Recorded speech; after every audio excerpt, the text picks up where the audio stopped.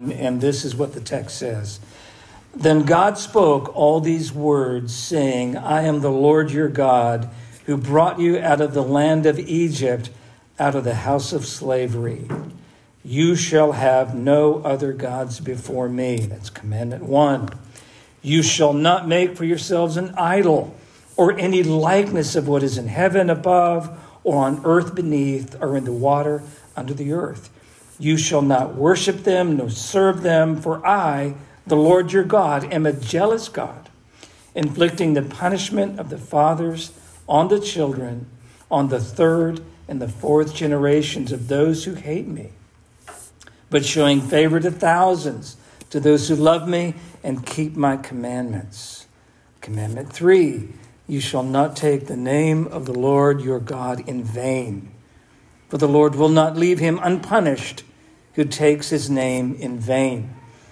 Commandment 4, remember the Sabbath day to keep it holy. For 6 days you shall labor and do all your work, but the seventh day is the Sabbath of the Lord your God. On it you shall not do any work, you or your son or your daughter or your male slave or your female slave or your cattle or your resident who stays with you. For in 6 days the Lord made the heavens and the earth, the sea and everything that is in them, and he rested on the seventh day.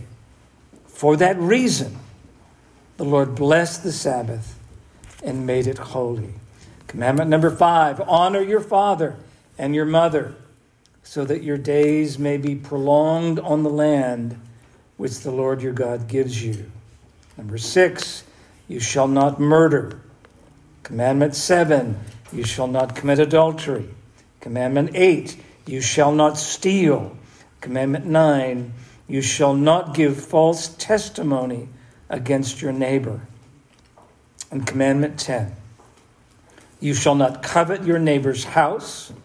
You shall not covet your neighbor's wife, or his male slave or female slave, or his ox, or his donkey, or anything that belongs to your neighbor. The 10 Commandments, Exodus chapter 20. I want to pray. Abba, Father, I love you and I love your people. Thank you for the difference that they have made in my life. Thank you for what you're going to do this morning. We need you. Oh, Lord, we need you. Bless, please. Give us ears to hear, hearts to believe and trust, even though there's so much pain and so many challenges and the doubts that we fight every day. Speak to us now. In Jesus' name, amen. Thank you. We've got some folks here for the first time. Thank you. I've got a dear friend, Ken. I told him we are a bring your own snake church. And if he doesn't bring his own rattlesnakes, sorry, buddy. Snake handling, not for you. Honored that you're here. Quentin's parents are here. They're from Branson. They have this accent. They're from like Chicago. And where's Melissa Cole? All right. The Chiefs won. Okay, we're done. Let's move it on. Moving on. And Travis Kelce is so stupid. Anyway, moving on. Not bitter. I am so not bitter. What is an attitude that we should have over Torah, over the law? Pop quiz, and I need feedback. I get real nervous if nobody responds to my extremely important questions. How many rules, how many laws are there in Torah? The 10 Commandments. And that's just the beginning point. It gets worse. 613 laws. Ooh, James says something really, really harsh. You can keep all 613J, transgress one, and what are you guilty of? All of them. So if you go the path of being the law keeper, watch out. The price tag is enormous if you break one. But I want to read from Psalm 19. I remember memorizing much of this when I was a young man. I love Psalm 19. This is what David said about the law. The law of the Lord is perfect, restoring the soul. The testimony of the Lord is sure, making wise the simple. The precepts of the Lord are right, rejoicing the heart. The commandment of the Lord is pure, enlightening the eyes. The fear of the Lord is clean, enduring forever. The judgments of the Lord are true, they are righteous altogether. They're more desirable than gold, yes, than much pure gold, and sweeter also than honey and drippings of the honeycomb. Moreover, by your laws, your servant is warned. By keeping them, there's great reward. Wow, I love Psalm 19. It's beautiful. We're going to dig in. I'm making a commitment this morning, famous last words. I'm going to say as much as possible in as few words as possible. Are you ready? Let's jump in. What are you going to do with the commandments? When we read those commandments, how do we understand them? I need your feedback. There will be tests. We have interpretation number 1. The 10 Commandments are in random order, and each has a standalone kind of value and significance. There's no hierarchy of value, importance, or authority. They're just 10, and they're all presented. That's interpretation 1 as you approach the 10 Commandments. Number 2, the 10 Commandments are intentionally presented in sequential order, and they reveal interrelatedness. Number 1 naturally flows into number 2, flowing into number 3, number 4. So you get this stringing together in sequential fashion, commandments and ideas that literally relate to each other. Okay? Or the third, the 10 Commandments are presented with primary and secondary significance and importance. Specifically, Commandments 1 to 3 are foundational and hierarchically, that's a hard word to say, hierarchically placed above commands 4 to 10. All right? So here's what it's going to look like. It's going to look something like this, just straight 10 Commandments, freestanding, there they are. All right? Or it might look something like that. Okay? Now, if you had to make a decision, what would you say? Here's your first high-pressure decision right here. What's the right interpretation? They're just random. They're just 10 Commandments. Or there's interrelatedness, or 3. There's really some hierarchy. What do you think? Your eternal security is on the line, so you really need to make a good answer here. Not number 1. You think not number 1, okay? You know how to take a test. Look for what's obviously not the answer. Bruce? Well, one would think that if the stars are aligned, if there's order to the stars, there would certainly be order to. You would think, right, that this is not just God just kind of, let me see, what are some good rules here? Oh, I guess I'll start with number 1, like God's just randomly, willy-nilly picking this list. Anybody else? It's 3. Who said that, Joe? Anybody with Joe? 3? C is the most common multiple choice. By a true professor. It also has more detail, so you know. Yes. Stacy, what are the chances that Melissa Cole is listening? Probably not. Probably nothing. She's a Chiefs fan. Okay. Melissa was making fun of my accents. We're going to move past that. I think it's number 3. And I think so for this reason right here. If you notice, you shall have no other gods before me. You shall not make yourself an idol and not take my name in vain. Who's that about? It's about God. I think those are foundational and hierarchical concepts. We're starting with God.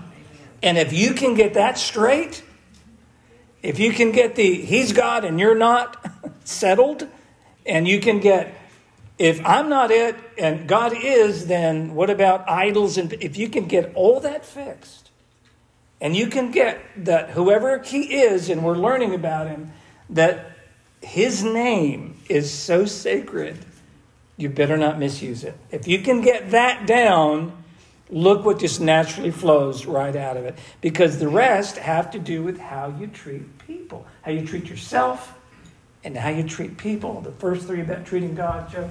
One of the lines will across it. The first 3 fall under the greatest command, which is to love God, and the second to last 7, fall under loving your neighbor. Yes. David?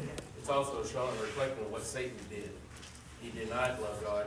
He wanted to be higher than God or as God. There you go. Yes, there you go. That's very, very good. Does that make sense? I think there's something there that we really should note. Now, what I don't want you to do, and if you're watching online, don't misunderstand me. I'm not saying that Commandments 4 to 10 are of lesser value and have lesser authority. I'm trying to say there is theologic.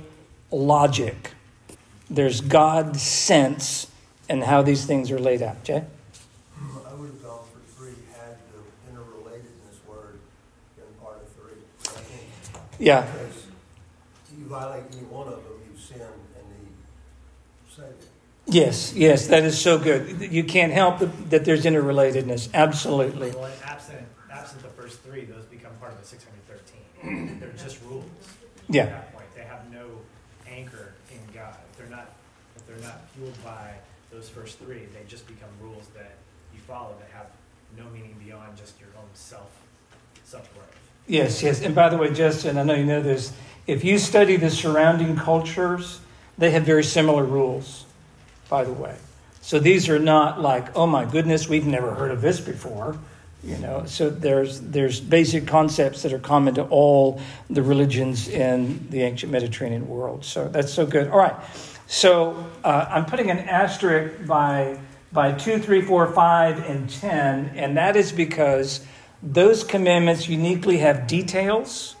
They have what's called a motive clause, and they have some explanatory information of why that particular commandment is so important. It makes sense. For example, honor your father and mother. What's unique about that one is it has a positive detail attached to it. That if you honor your father and mother, what's going to happen, Janice? It gives you health. You're going to live a long life in the land that I'm giving you. So it's this positive concept that the ability to honor mom and dad has everything to do with somehow physical health and a more prosperous, positive dwelling in the land that God's going to give to us, okay? So it's important to know that. And God is curiously silent about others. He just says, don't steal. Okay, got it, don't steal. So, what about a Christian relationship to the law? I remember, and I'm going to give you a very transparent comment. When I was very young, I had such a love for the Old Testament. I really, really was considering doing maybe a PhD in Old Testament. I just had a passion for it and a passion for what I believe to be the theologic, the God sense of the law. And it was just a driving force in my mind. The Lord had to work me through some things and develop a deeper spiritual health in me and understand that I was playing with fire. That if I'm going to do all 613, I better do them all. And I was not aware of just how on the edge I was with legalism. So what's a Christian? Since we're born again, I'm assuming everybody here is born again. If you're not, I will be sharing the gospel at the end. Please listen to that. But let's assume we're all Christians, and those online are Christians. Jesus' blood has literally washed away your sins. So what's your relationship? Do we keep the law to be holy and earn access to God? In other words, we keep it to get in. We're on the outside, and we've got to keep all the rules, and if we keep them, God finds favor and with us, and we get to go in. Is that the idea? We keep the law to get in, or we keep the law to stay in?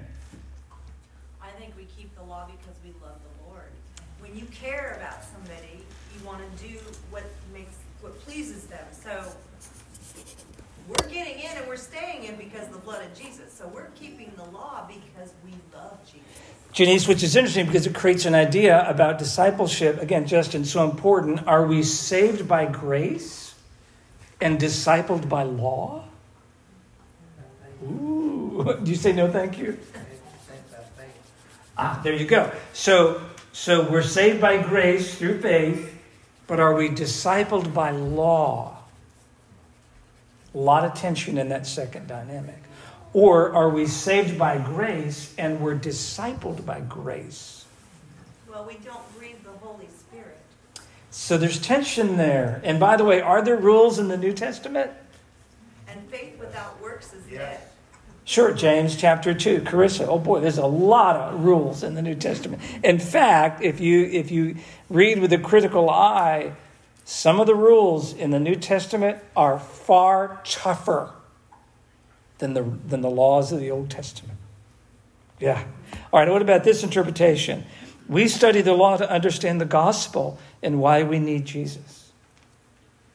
Can anybody quote the scripture behind that? What does Paul say in Galatians 4? The law is our... Who said tutor? Yes, our tutor, our schoolmaster, in Greek, your pedagogue, who is authorized to have a switch.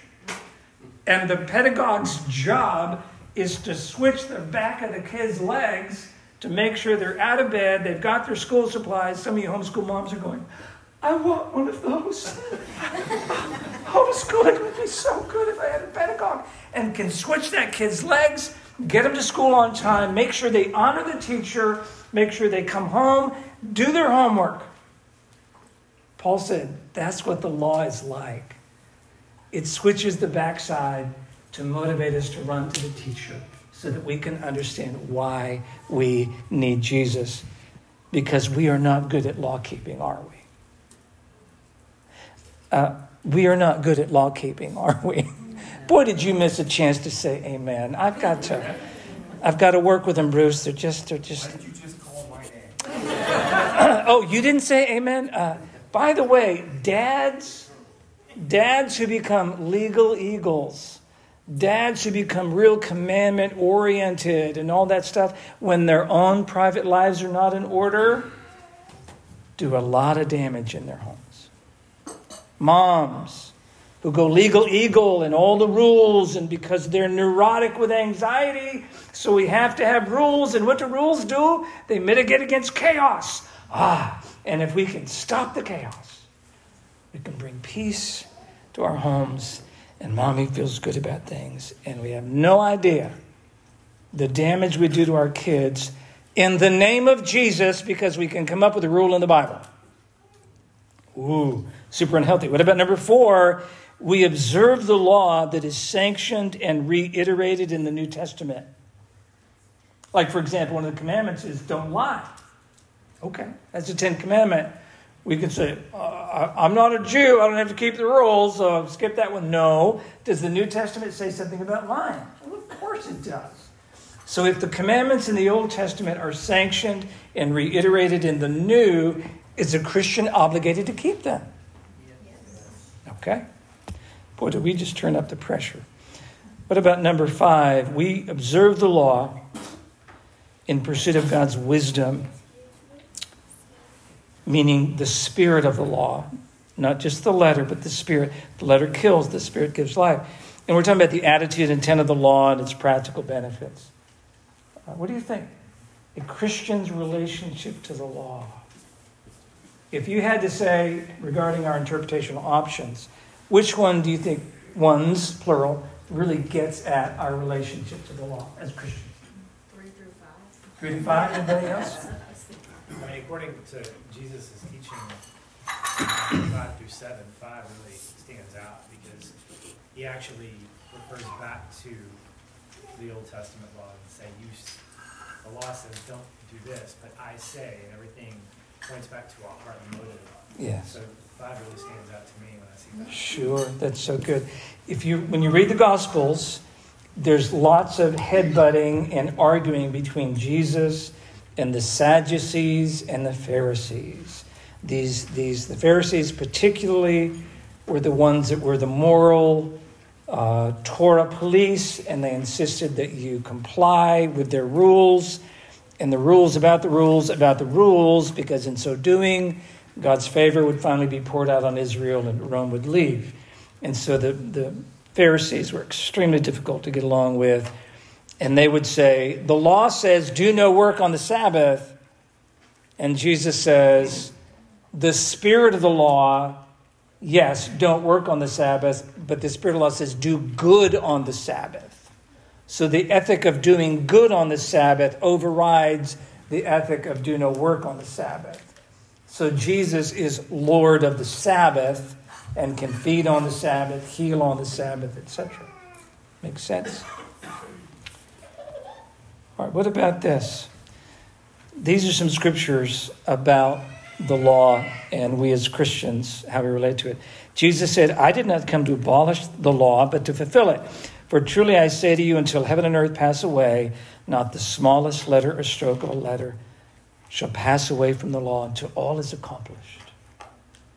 What do you think that he means by all is accomplished? It can mean really, in my mind, my heart, only one thing. When Jesus said on the cross, it is finished. Matthew 22, Joe's already alluded to it. Love the Lord with all your heart, everything about you, mind, will, all of it. And then love your neighbor as yourself, because upon those two commandments, the whole law and the prophets hinge. So we do have this hierarchical idea that there's some core laws that set the tone and the direction for everything. Just a few more scriptures. Galatians 2. Paul is emphatic by no works of any kind, works of the law, will the flesh be justified. James 2:10, if you keep them all, stumble in one, guilty of all. By the way, if you keep one and stumble in 612, you're still guilty of all. James 4, this is a tough one. This is the parent who goes legal but has a personal sin struggle. Do not speak against one another, brothers and sisters.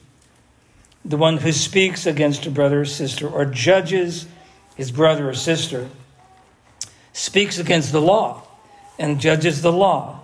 Why? That's a really curious command. But if you judge the law, you are not a doer of the law, but you become a judge of it. There is only one lawgiver and judge, the one who is able to save and to destroy. But who are you judging your neighbor? Wow. So hard to live with that guy. So hard to live with that gal. So hard to have them as a mom or dad or brother or sister or a pastor. Oh my, talk about dangerous. A goofy pastor that goes all legal on this stuff. It's hard to have church relationships with people that are so bent and so neurotic if they don't have control that they become nigh impossible to get along with. Some of these behaviors are absolutely, doctor, akin to personality disorders, borderline personality disorders, bipolar, and a variety of other things where control becomes of such premium that relationships are destroyed for the sake of control. But this is really specific that a Christian would dare to place themselves above the law and judge the law, judge the rules. James says there's only one person who is in authority to judge the rules, and that's the guy that made the rules, and that is not you. So you better get off that throne. That's very, very powerful. And look at what we got to do something with a tough decision. When you look at Exodus 20, there's a tough commandment about the consequences of sin and how God handles this. It's commandment number 2. You shall not make for yourself an idol or any likeness of what is in heaven above or on earth beneath or in the water under the earth. You shall not worship them nor serve them, for I, the Lord, your God, am a jealous God. Let's stop right there for just a second. Quick question. How many of you have heard that you are not to make an icon of Jesus? And all the Catholics, Joe, are guilty as the day is long because they have a crucifix and there's an icon or a form of Jesus being crucified. And the stained glass images of God or Jesus. This is often the text that is turned to say, you can't do that. That's an image of God. That is an idol. It's a violation. It's an icon. You can't do that. Anybody here have heard of that? Or I'm feeling really kind of out there right now. Oh, so vulnerable. Okay. There you go. And then Velvet Jesus. Who would paint Jesus? Why would they do that? Sell it next to your Vegas? car or something. Or it's this. You can't make an image of a miniature calf, a fertility image, or a fish, another fertility image. You can't make images of nature, the flora and fauna, the heavens above, the earth, or what's in the water, because that is what pagan worship is all about. That's what pagan religions do. They have little icons, they have little statuettes and figurines that they worship. So is God prohibiting an image be made of him, or is he prohibiting that an image be made of what he's created because it has everything to do with pagan cultic religion? Which one is it? B. 2. All right, here's the clue. Worshipping and serving things on earth, beneath the water, on the earth, all these things, heaven above. Does that sound like we're trying to make an image of God? No. We're making an image of what God has created. So this commandment uniquely addresses pagan idol worship. Okay? If you're one of the legal eagles that think when you walk into a home and there's a picture of Jesus or a variation of that, looks just like the guy on Chosen. What are the odds that would happen? And you go, that's an idol.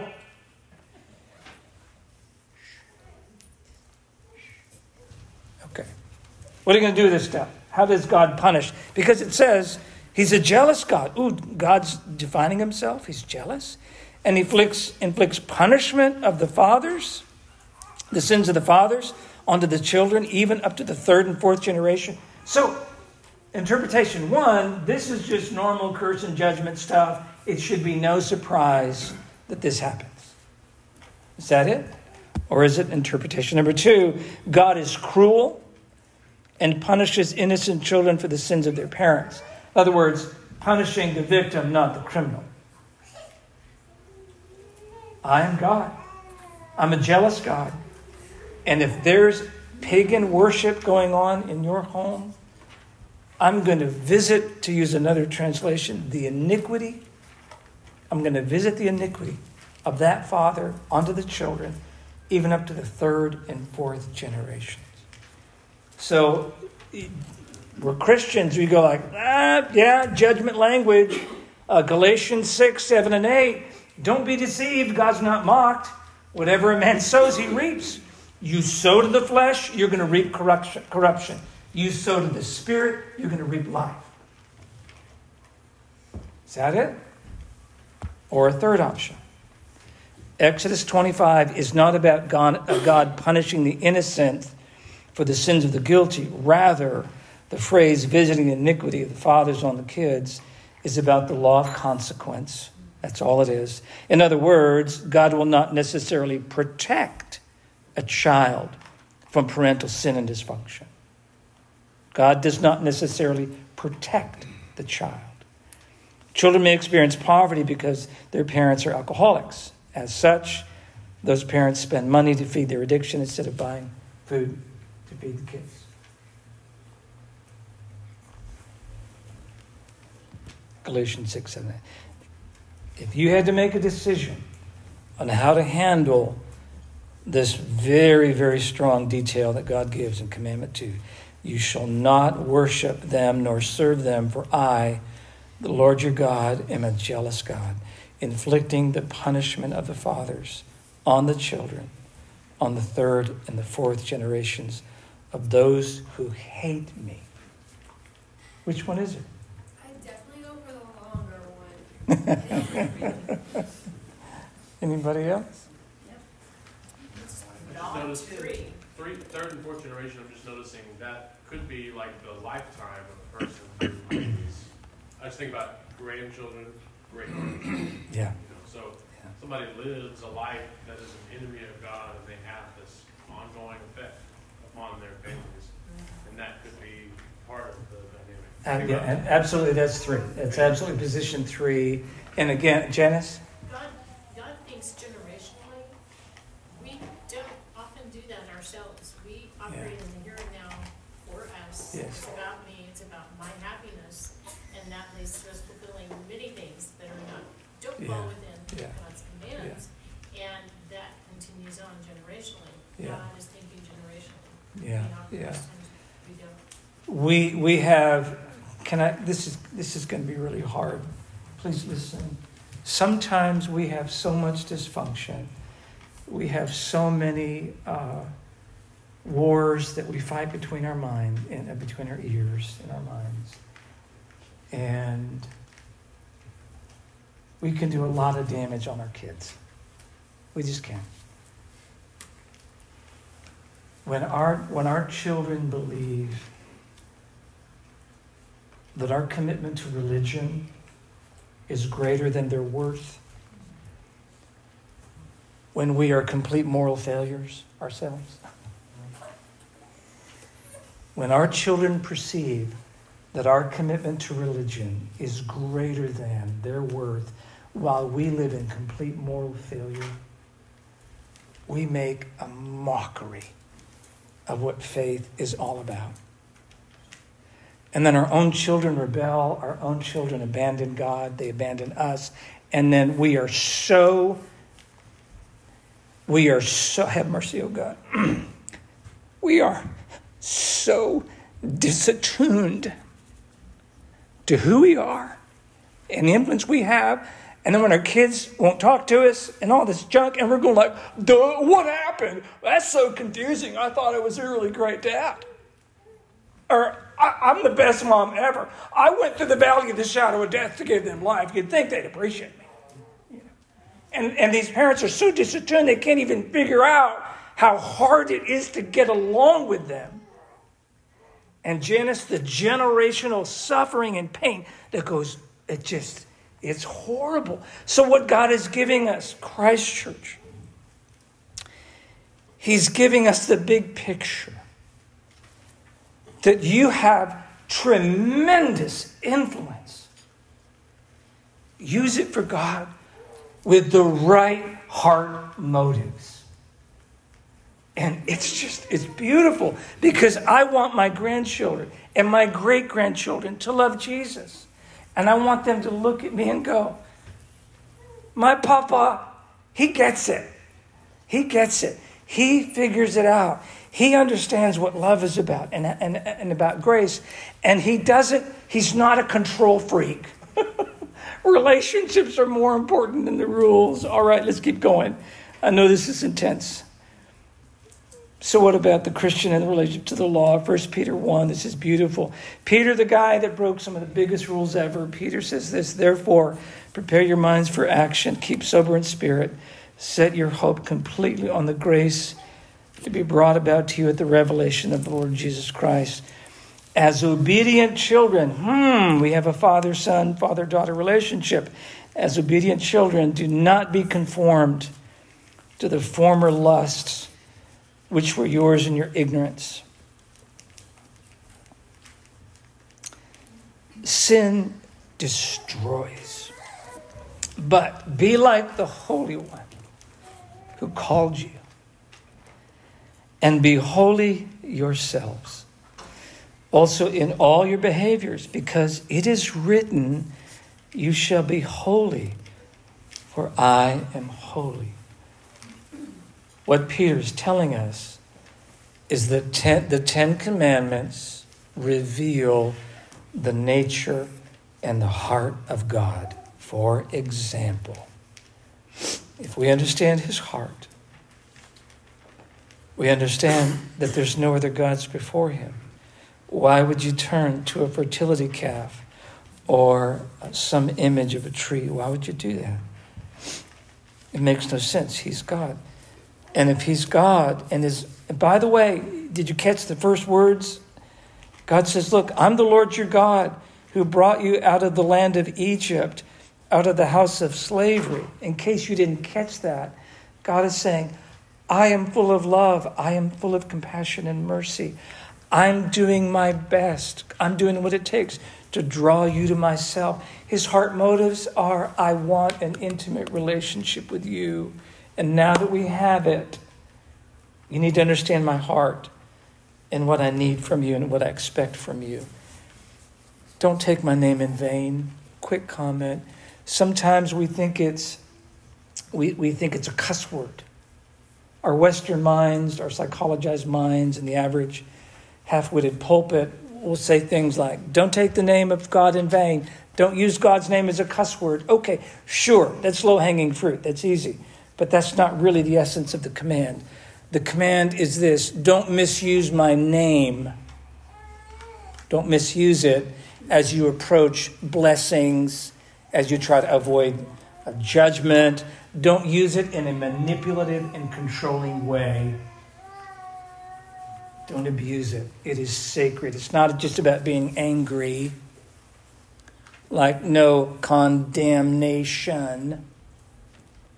That's not the essence of what it means. It means to treat the name of God as though it is so insignificant and so common that it's kind of like saying my name. It's right at the level of a common name. No. This is the sacred name. And by the way, it was revealed. Yahweh, it was revealed. If you're a devout Jew, you will not even say that name. And even when if you listen to Jews and talk with them, they won't even say it. They'll just say Adonai. Or they'll say Hashem or Elohim, anything. But don't say Yahweh. Don't say that. His name is sacred. That gets at his heart. What about the Sabbath day to keep it holy, rest? God is saying, look, I've charged you the command to work, but I'm also charging you the command to rest because that's what I did. And I want you to be like me. You need to know how to rest. Honor your mom and dad. I got to make a quick comment here.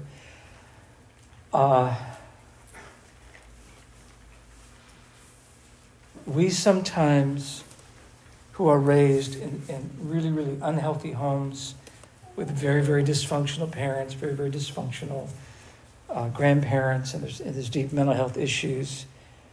How do you honor somebody with significant mental health issues, like you've got a BPD dad, which would be unthinkable. A BPD mom is horrific. Or there's drug addictions, there's all kinds of stuff. How do you honor that? Or how do you honor a mom and dad that is so disattuned that he or she has virtually no regard for your worth and your needs? How do you drink from a dry well? That's what I'm trying to say. The concept of honoring your mother and father,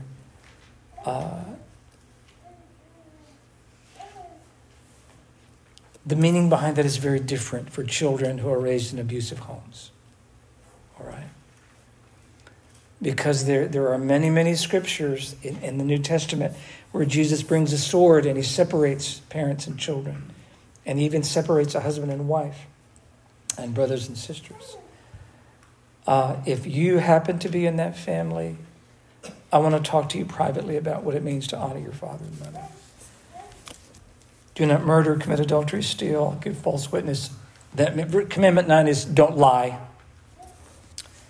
Commandment 10, do not covet, and then this big detail.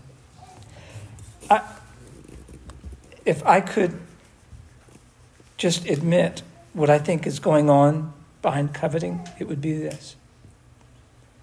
Whatever it is you have, your stuff and God are not enough. It's not just that, your stuff is bigger and better than my stuff. It's not just material possessions. It's that in coveting, the heart motive is that you believe God is insufficient. God is a negligent dad. He's not an honorable father. He's negligent. And so you constantly covet and cast a wishful eye over everything you don't have. Which by implication means God is not a good father. It's who he is. It's who he is. All right. I want to talk about the gospel. When Jesus was on the cross, he said, "It is finished." Paul, in writing about that, reflecting on that, says that God made Jesus, him who knew no sin, to be sin in our behalf, so that we might become the righteousness of God in him. The demands of the law, 613 law, the demands of that the holiness, the weight of all of that fell on Jesus' shoulders. He committed no sin. He did not break a law. He was absolutely righteous and met the full requirement of the righteousness of God. And because of the heart motive of God, God says, I'm going to transfer all of the righteousness of my Son onto you. You know sin. You know it all too well. And you know the depravity and the darkness of where sin can take you. And that you're doing and saying and thinking and acting out on the most unimaginably shameful and evil things with evil heart motives, full of hate. God says, I'm going to take all of that and I'm going to move it away and I'm going to give my Son's righteousness on to you. That is an exchange that can barely be understood. So if you put your faith in Jesus, if you repent and believe, you become how righteous? How righteous are you if you're born again?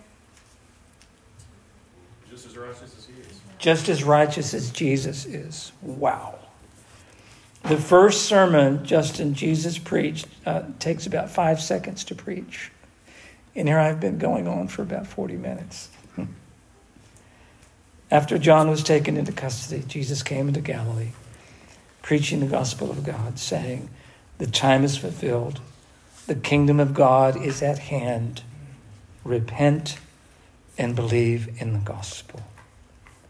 The good news is that if you accept Jesus, if you put your faith in Jesus and believe that he is the Lamb of God that takes away the sin of the world, your sin, my sin, and if you repent of your idolatry, your self-centeredness, you repent from doing life without him, you turn away, you change your mind, you change your direction, and you literally turn to God and you turn to his Son, and you believe that Jesus Christ is the answer to your sin problem and that God raised him from the dead. When you believe that and you confess that with your mouth and you believe that in your heart, you are saved. You are born again. It's not of works, it's of grace. And when that happens, you go from being absolutely guilty to being absolutely as righteous as Jesus. There's no magic formula prayer. There's nothing in the scriptures that say you got to exactly do it this way. But the heart of it is this. You're saying, God Almighty, I have sinned and my guilt and my shame are before me. And I am asking you to forgive me. I am turning away from that lifestyle. I'm turning to you. I am giving you my heart. I'm asking that you put Jesus and his righteousness inside of me and that you make me new. And you do it with the faith of a child. Just like Precious Dory is leaning in on Andrea, Mom, knowing that Andrea is the epitome of the safe place. You're running to Jesus like a child. You are born again. If you are not born again, John 3:3, you will not see the kingdom of God.